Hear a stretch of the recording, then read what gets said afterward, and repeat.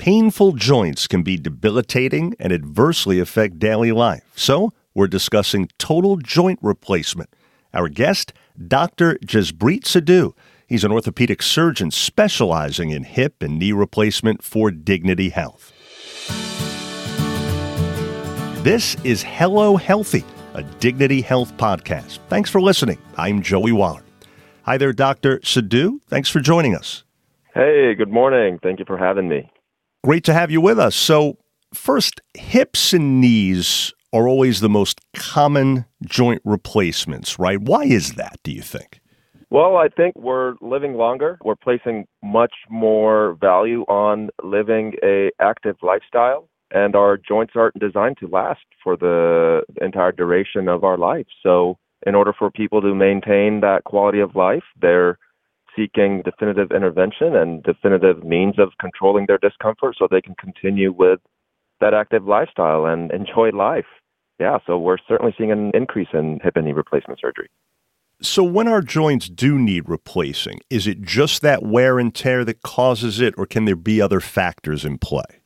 There are some other factors that come into play. Some of the inflammatory arthropathies like rheumatoid arthritis, lupus, psoriatic arthritis, those are some of the other reasons that joints can deteriorate. But one of the most common reasons is your run-of-the-mill wear and tear. The analogy I use with people is you've got a car that you've put 25,000 miles on, the tires are going to wear out, the treads are going to show some wear. So that's what we're dealing with, knees and hips. Gotcha. So what symptoms typically indicate that our joints may need replacement? When has it gone beyond just run-of-the-mill pain that could or should be tolerated?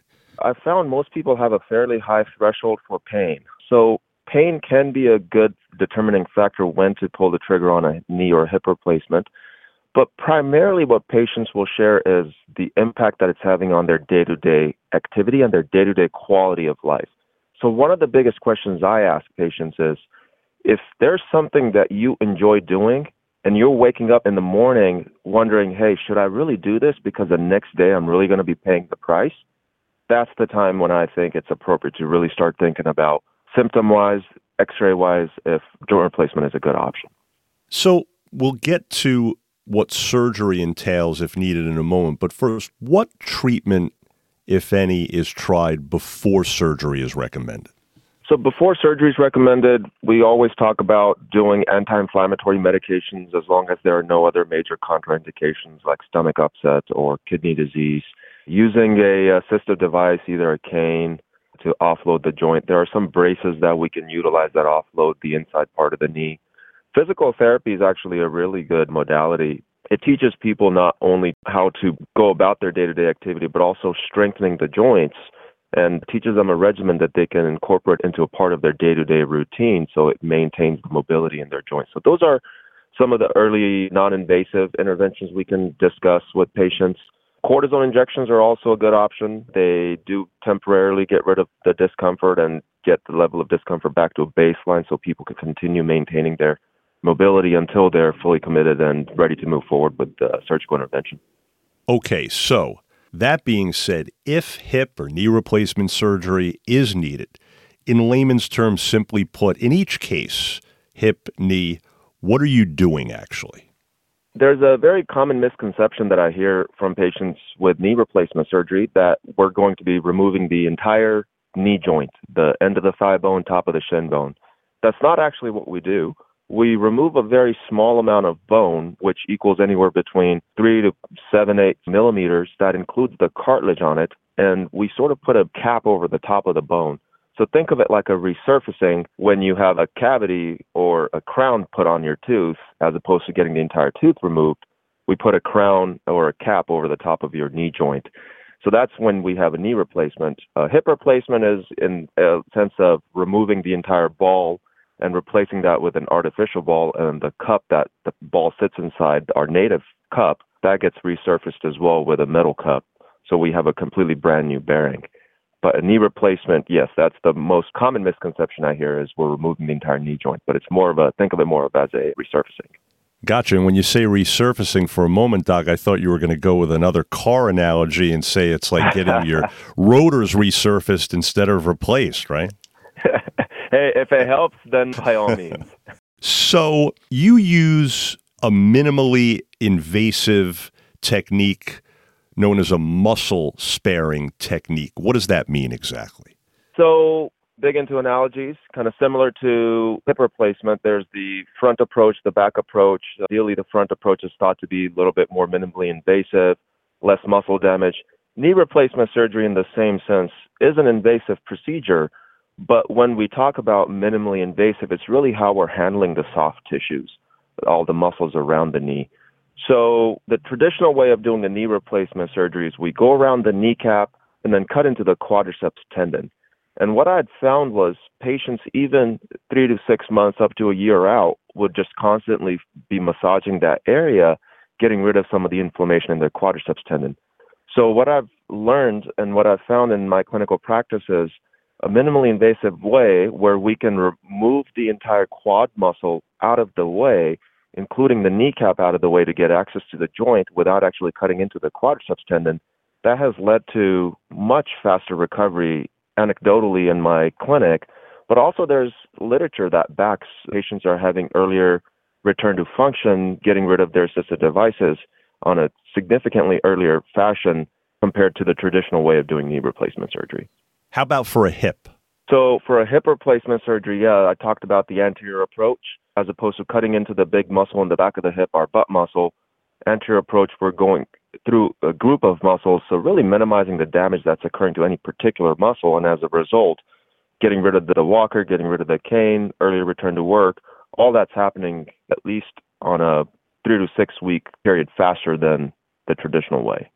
And for patients, that's very important to be able to get back to their quality of life, day-to-day activity on a sooner as opposed to waiting the longer period of time. Sure. So let me ask you more about that. You mentioned timetable. How about from going home to rehabbing thereafter, what can patients actually expect? What's happening during that time? So for knee replacement, during the first 2 weeks, most patients are utilizing a walker for about 7 days or so and then transitioning to a cane in the comfort of their own home. And then as they're doing that, they're constantly working on ambulation and range of motion. Around that initial 2 to 3 week period, sometimes 2 to 4 week period, people start feeling relatively comfortable with the use of a cane and start getting around their home without a cane. And not uncommon, actually, by 6 week period for them to come into my office without the use of a cane, or they have a cane in their hand more for peace of mind, but are not necessarily using it. So the first 6 weeks is getting back to their normal day-to-day chores around the house, running some small errands outside of the house. People start thinking about getting back to work if they're still in the workforce. Around that 6 to 12 week period is when that strength, the stamina begins to come back. People start formally getting in touch back with their employer, thinking about getting back to work and making arrangements for getting back to work. So I talk about it in 6 week increments. The first 6 weeks, getting rid of the assistive device. 6 to 12 weeks, getting back to kind of your increased activity, increased strength, thinking about getting back to work. Full recovery from a joint replacement surgery is a year-long process. We find that these disease states, they've been occurring for multiple years before the patients have definitive intervention. It takes a while for a joint replacement to feel normal.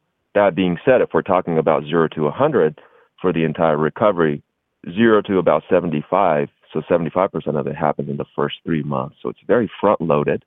And then the stamina, the strength, the ability to go on a long walk, 3-4 miles, if that's what they do, that starts to happen over the course of 3 months to 12 months. Okay, so to use yet another analogy, this time on my end, you're really kind of taking one step back with all that rehab to take several steps forward in the long run. After struggling pre-surgery, which activities do you find patients are most happy about eventually resuming normally once they get to around that year out? All that is very patient-specific. Ultimately, for my elderly patients, being able to get back their independence. So driving is a big thing for them when they're rehabbing. And that's something I'm very careful in discussing in the preoperative setting, especially when it's a right knee replacement. If they don't have any support group, their entire livelihood depends on them being able to get in and out of a vehicle, being able to drive. So for those patients, typically about 4 to 6 weeks where that recovery time, that reaction time is back to being able to slam on a brake in case of an emergency. Those are sort of dependent more upon the age group, But in terms of being able to go on a vacation with family, being able to go on a hike, those are the things that patients really enjoy doing because that's what helps them make those memories with their family. And that's what they share most frequently is they're not able to do or they are afraid to do before surgery. So that's the restoration of the quality of life that's very gratifying. So it could be anything from resuming driving a car to driving a golf ball, right? Absolutely. Yeah. Certainly. I can relate. I enjoy golf myself. So it would. Well, you're a doctor. It's the law, right? That's right. Absolutely. It's required. So finally, to kind of sum things up, how rewarding is it for you? How long have you been at this, number one? And number two, how rewarding for you to be able to make this kind of a positive impact on people's lives so dramatically when they recover? So I started with my practice in September of 2017. So I've been there for a little over 5.5 years. And as far as the gratification factor, being able to restore somebody's quality of life, get rid of their day-to-day discomfort, being able to put a smile on their face. Words are escaping me right now, but I wouldn't trade it for anything in the world. It's a special gift that we get to share with other people. And I wake up every day thankful that I have the ability to offer people that. That's awesome to hear. Well, folks, we trust you're now more familiar with total joint replacement. Dr. Jaspreet Sidhu, thanks so much again. My pleasure. Thank you very much for having me. Thanks again. And for more information, please do visit dignityhealth.org/Stockton/ortho. Again, that's dignityhealth.org/Stockton/ORTHO. If you found this podcast helpful, please do share it on your social media.